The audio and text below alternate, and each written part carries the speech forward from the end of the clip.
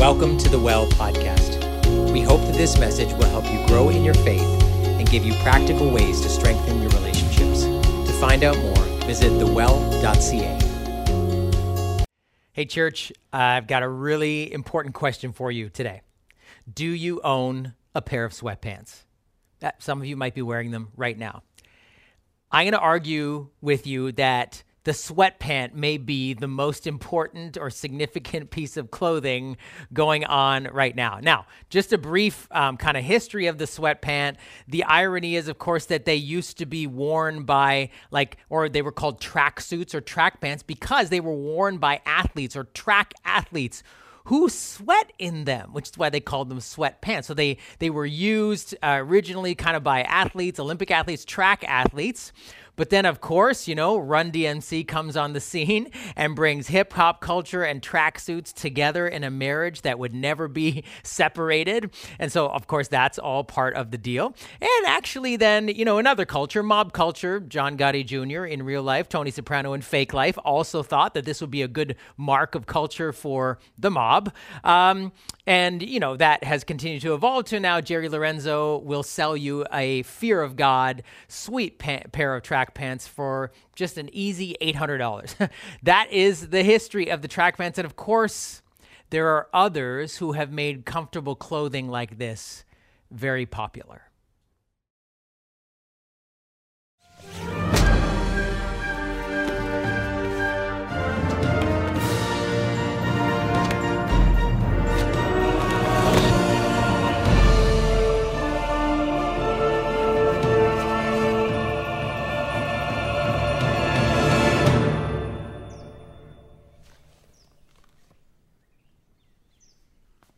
Chancho,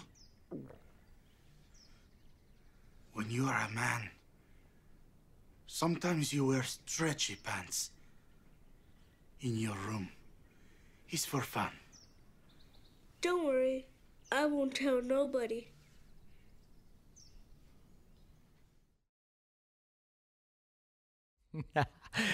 Sometimes you just have to wear stretchy pants. Hey, no judgment. Now, as I said, the irony is that today, I never wore sweatpants growing up. I thought they were weird. Now, my favorite piece of clothing is the $20 sweatpants I got from Costco. And here's what I noticed about myself and probably most of you. We wear sweatpants now when we don't want to do something. Right? You used to wear them when you were going to be active. Now we wear them when we don't want to be active. Like if I put on the sweatpants at the end of the day, that means the day is winding down. That means I'm done doing stuff, right? This is the irony of the sweatpants, is they're now symbolic for kind of just sitting around and inactivity, not activity, not sweat. And can I say this? In the pandemic, this has gone to a whole new level. I mean, for a period of time, like all people saw of you at work or whatever, even in family gatherings, was like this. So you could wear whatever you want. And I know we joked about not wearing pants, but I know most of you wore pants, but you probably wore sweatpants, right? Because it didn't matter, because they were comfortable. Like sweatpants became the new everyday workwear and the everyday doing anything else wear because we weren't really doing very much and we weren't seeing very many people because we didn't have to dress up. We could just wear whatever we want. Now I know you high school students are like, I am dressed up when I wear my sweatpants. No judgment. But this is a dynamic, and I would say that in a sense it isn't just about clothing, that we are actually now experiencing what I would call sweatpants syndrome. Sweatpants syndrome. And what I mean is this, that we have gotten into a place where we were so used to, for 2 years, not doing too much and not seeing many people, that in a sense, even though life has opened up, even though in many ways we are allowed to interact with other people, we are still, in a sense, wearing our sweatpants. We are still preferring often to be on our own or to be inactive or to be locked down or a little bit reclusive in some ways. Not everyone, but in many ways, this sweatpants syndrome is affecting all of us. And what I would say is this: we've forgotten how to be together. We've forgotten how to be together. I was reading an article in the Washington Post where a number of researchers are talking to different people about how they have been feeling now that things have been opened up and people have been able to go back out. I know the pandemic's not over, but we aren't having to be at home necessarily anymore. And people said things like, when I went to buy a shirt at Uniqlo in a mall, I felt like an ant in a massive flood of humanity. I felt so small. It felt strange. Other people said, one girl said, I don't know when to leave a party anymore. I don't know whether I've overstayed my welcome or when. Their friends are like, well, okay, we'll tell you when it's time to go. Other people saying I don't even know how to interact with another person anymore, or how I would ask someone out on a date, or what do you even talk about? Other people said, it's embarrassing when you don't recognize people because they have their mask on, or you don't recognize them because they don't have their mask on, or they do. I don't know what to do anymore. There's a lostness of how do I relate in this world? People who said they were extroverts and any kind of party invitation was at the top of their list, now they're saying no because they don't know how they're going to feel in a large room of people. Or others, and I even heard this people saying when it's time to go back to church, like, oh no, I got to pick an outfit. Like I can't wear my sweatpants, which you can, okay? I'm just saying, but like this thing of like, oh my gosh, I have to get ready. I don't know how. And we've seen, I think, if I can make my own observation, that we're far more comfortable in front of screens than we are in front of each other. We're far more used to now interacting or just looking at a screen than we are looking at another person in the eye.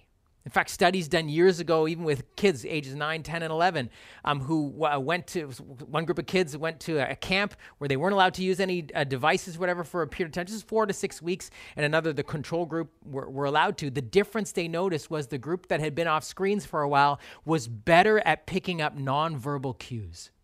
And so if we had a problem with screen boundaries before, all of us, whatever age, oh man, after the pandemic, do we ever have an issue? I think we have forgotten how to interact, forgotten how to listen, forgotten how to ask questions, forgotten how to be with one another. Now, why are we talking about this at church? Why does this matter? Why are we talking about this in the context of a faith gathering? Because this is far more important than just, learning how to interact at a work function, or maybe asking someone out on a date, or being back in school.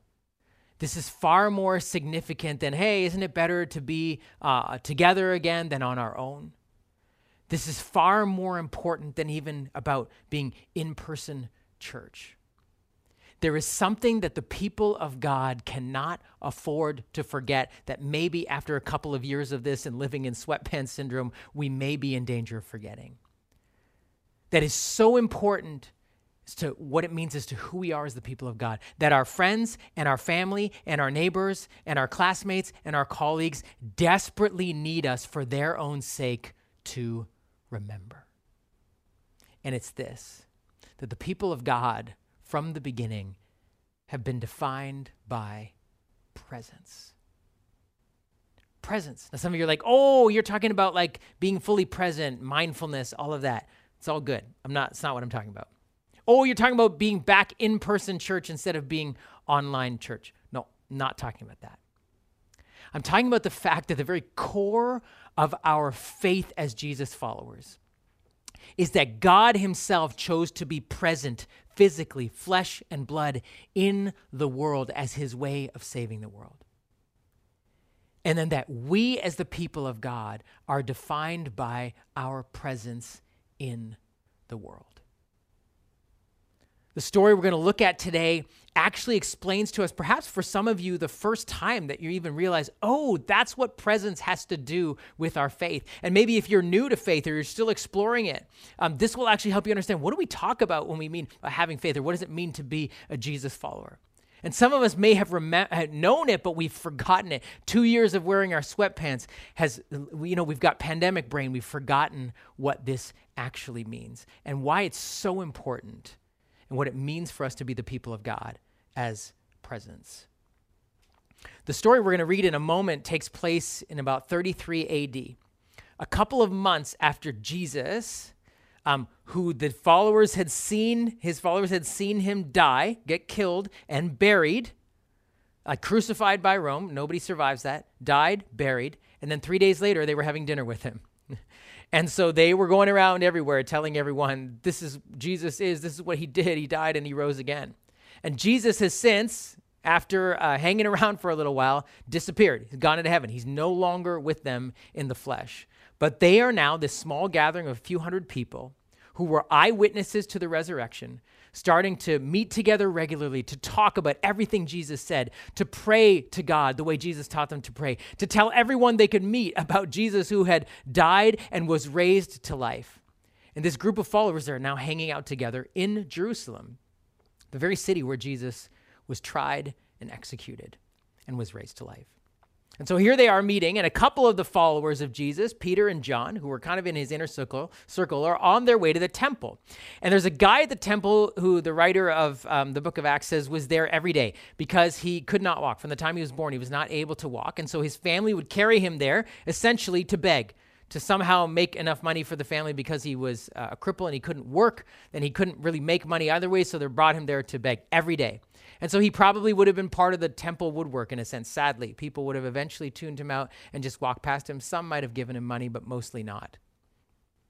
Peter and John walk by him and he asks for money and they look at him and they say to him, hey, look at us. And they say, well, we don't have money, but we'll give you what we do have. We'll come back to that later. That's a significant phrase. In the name of Jesus Christ of Nazareth, walk or get up. And they grab his hand and they lift him to his feet. And this guy who had never been able to walk can walk. Now he goes running through the town. I mean, this was his best day in church. He's running through the temple. You can imagine him going, let's go, right? Like running, jumping all over the place. Everyone notices him like, isn't this the guy who couldn't walk, who's by the temple every day? And people are going crazy. And it's an incredible thing. So many people are celebrating. So many people are actually believing in Jesus, but not everyone was happy. The religious leaders who had tried and executed Jesus were not happy that a bunch of his followers were now going around everywhere telling people that he was now alive again and starting to do some of the things that he had done when he was alive. And so they arrest Peter and John. They don't know what to do with them. They did throw them in prison and keep them there overnight. And the next day they gathered together with Peter and John to try to figure out what to do. Now, you would be wondering, why didn't we read that one? Why did you shorthand that? Because while it was the best day in the world for that guy's life who got healed, the most important part of that story is the conversation that comes after. That was a defining moment for that group of Jesus followers, and is actually a defining, or if I can say this, a redefining moment for us as the church today. So let's listen. The next day, the rulers and the elders and the teachers of the law met in Jerusalem. Annas the high priest was there, and so were Caiaphas, John, Alexander, and others of the high priest's family. They had Peter and John brought before them and began to question them. By what power or what name did you do this? Then Peter, filled with the Holy Spirit, said to them, rulers and elders of the people, if we are being called to account today for an act of kindness shown to a man who was lame and are being asked how he was healed, then know this, you and all the people of Israel, it is by the name of Jesus Christ of Nazareth, whom you crucified, but whom God raised from the dead, that this man stands before you healed. Jesus is the stone you builders rejected, which has become the cornerstone.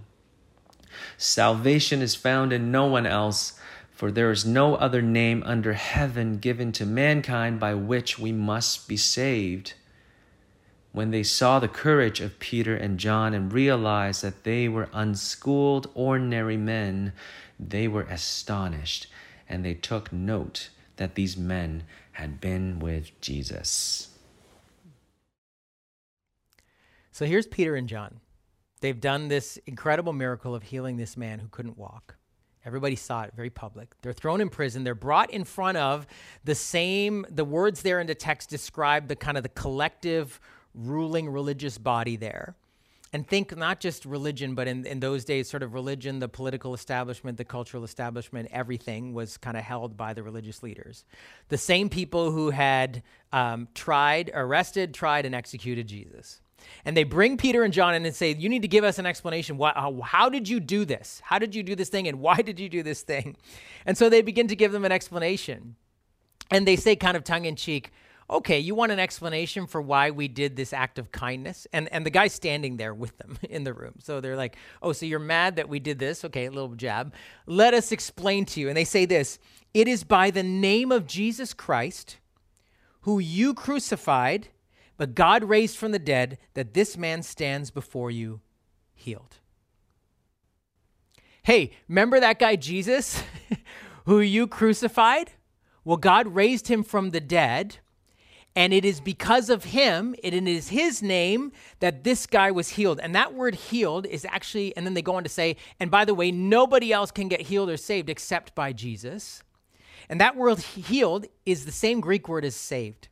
And so they're basically saying, you know that guy Jesus that you killed? Well, God raised him from the dead, and now he is healing and saving people.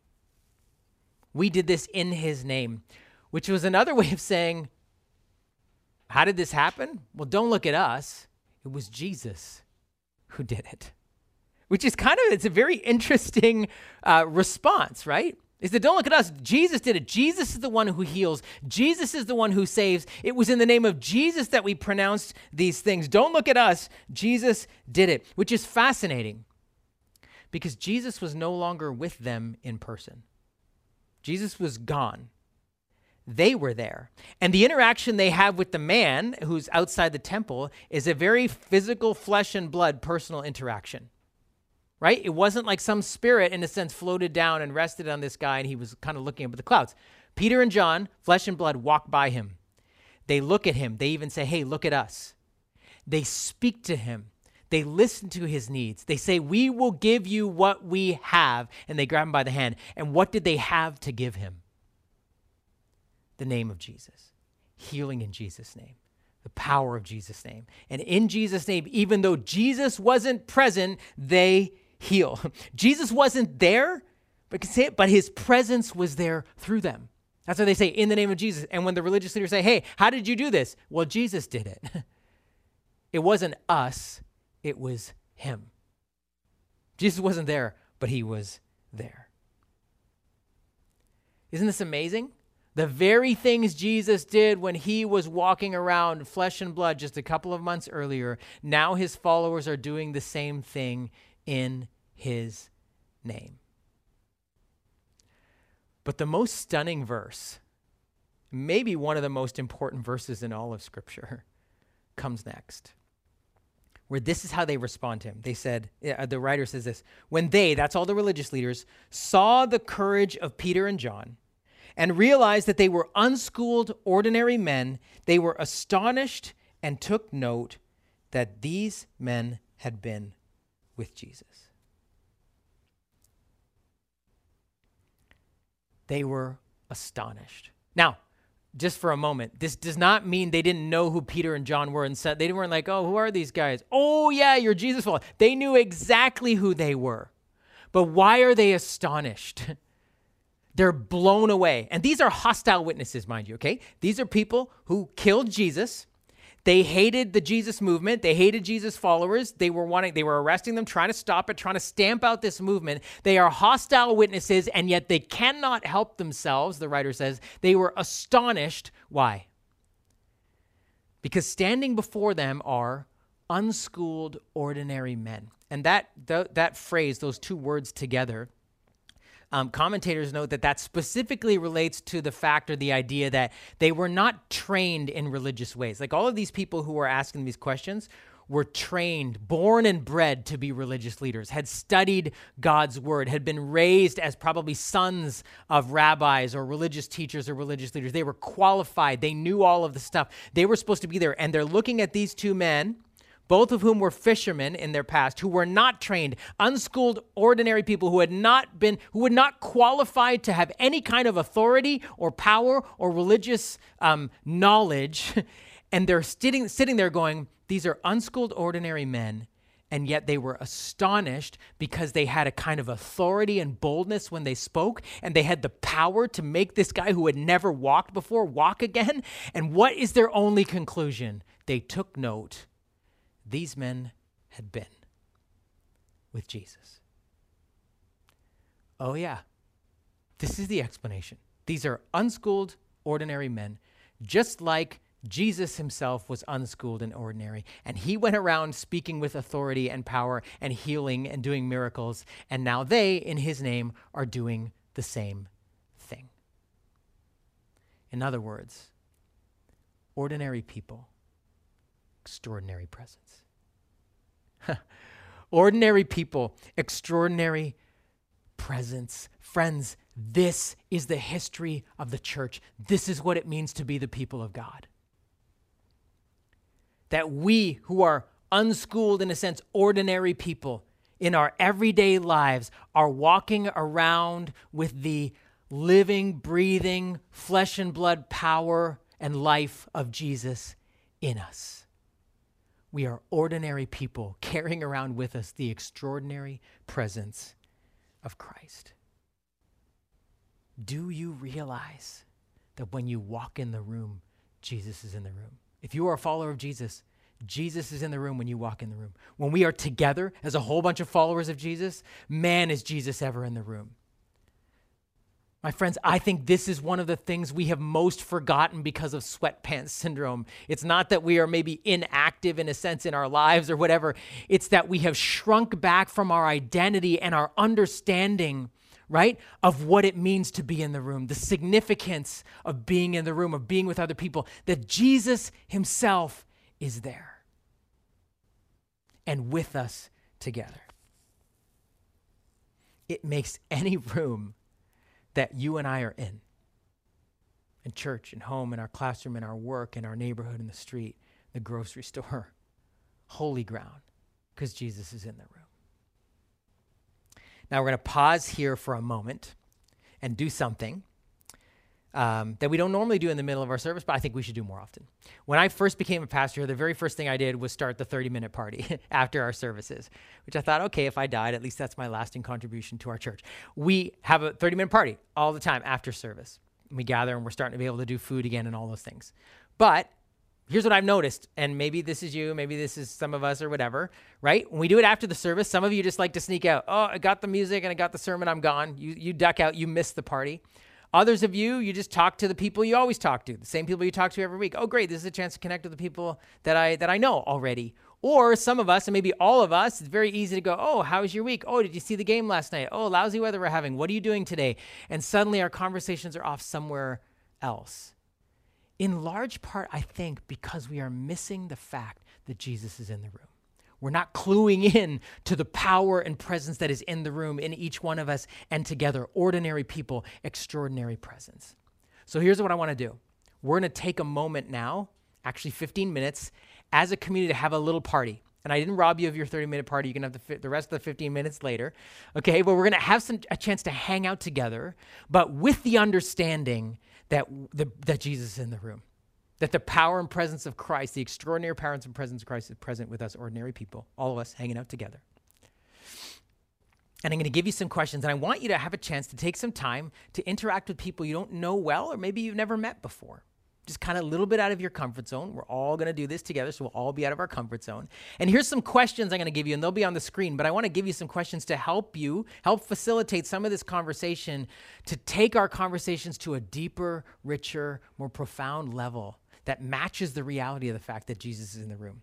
So one of the questions, maybe just to start, I'm sorry, can you please tell me your name again? Because maybe you've done that before. You're like, oh, I can't remember. Now their mask is off or their mask is on. I don't know who they are. You can just say, can you tell me your name again? We'll give us all permission to do that. Everybody gets a mulligan today, no matter how many times they've introduced you. You could say, can I join you guys, right? You see other people talking, or, oh, they're already talking. You can use this every week. Just come to a conversation and say, can I join you guys? And everyone knows, oh, yeah, this is like we're interacting together. And then here's a few questions you could ask. How long have you been a part of this church family? Maybe you're new, or maybe you're just, this is first day, or you have a story here. Tell me a little bit about your faith journey. We're all on a faith journey, wherever we happen to be. Some of you may be just exploring today. Some of you are saying, yeah, it's been a long time, or I came from another faith background, or whatever. Tell that story a little bit. What has been the most challenging part of the last couple of years for you?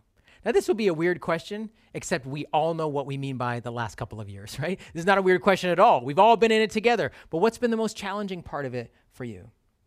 Maybe some of you say, hey, are you free for dinner in the next couple of weeks, right? These are people you've interacted with, whatever, but it's time to open up our homes again. Actually, next week, we're going to be talking about the importance of the table and meal together in our relationships. Maybe it's time to just say, hey, I'm going to actually clean the house. You want to come over? Remember I told you, pizza, bag salad, keep it simple. Or what do you feel like you need most from your church family these days? These are some questions for you to think about.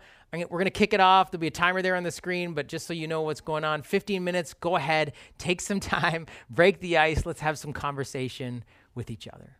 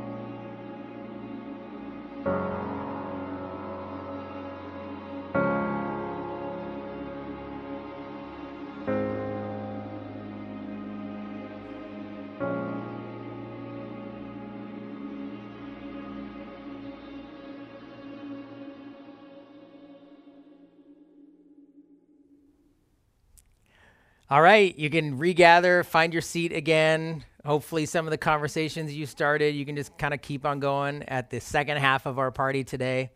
Hopefully you had a chance to meet somebody new. Just quickly grab a seat. And let me ask you, how did that feel?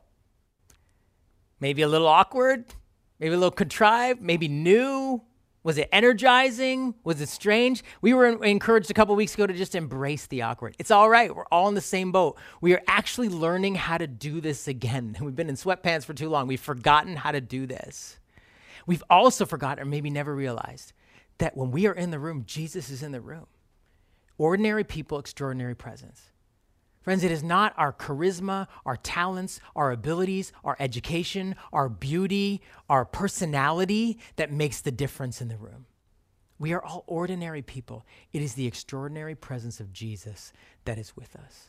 But if we are going to see Jesus do through us the things that he did when he was on the earth, the things that the early church did, the things that are happening in other parts of the world and other churches, if we're going to see that happen here, we need to practice again what it means to be present in the room. How do we practice the presence of Jesus in a sense together? And what does that mean for our everyday lives? There's ways we can actually, we got to practice presence again. Over the next 7 weeks, we're in a series, different weeks, different days, we're going to look at how do we do this? What are the practices of presence that can help bring the extraordinary encounter that we can have with Jesus to each other and in your neighborhoods and in your homes and in your schools and in your workplaces, on your streets? What does it mean to do that? We have to actually practice that together. And this is so much bigger than, oh, we're back to in-person church. I mean, because presence can happen even when we were on Zoom. It isn't about the medium per se. It is about the extraordinary presence of Jesus showing up in ordinary men and women as we believe that that's who we are made to be. And so I'd invite you to come back to that. And you might ask, well, why would I do this? This is hard. Maybe already what we just did today was hard and feels awkward. It's going to feel hard, kind of, in a sense, getting out of our sweatpants syndrome. You can still wear your sweatpants because you're going to need them. We're going to actually do some work. We're going to sweat. You can wear them to church. We're going to need to do this. It'll be hard. It'll be hard to re-engage. It'll be hard to take conversations and relationships to a place and a depth that they've never been before. It'll be hard to take steps of faith like that. Why would you do that? Because when Jesus is in the room, when Jesus is in the room, people get healed. When Jesus is in the room, mercy, grace, forgiveness, love are in abundance. They're let loose. When Jesus is in the room, the hungry are fed, the poor are clothed, and the outsiders are welcomed in. When Jesus is in the room, children are valued, acknowledged, listened to, encouraged. Young people can become leaders when Jesus is in the room. That's what he was always doing, is calling people, inviting them to lead, inviting them to follow. When Jesus is in the room, marriages are healed and restored. Families are reconciled. Bodies, minds, and spirits are healed. When Jesus is in the room, ordinary people get to experience his extraordinary presence.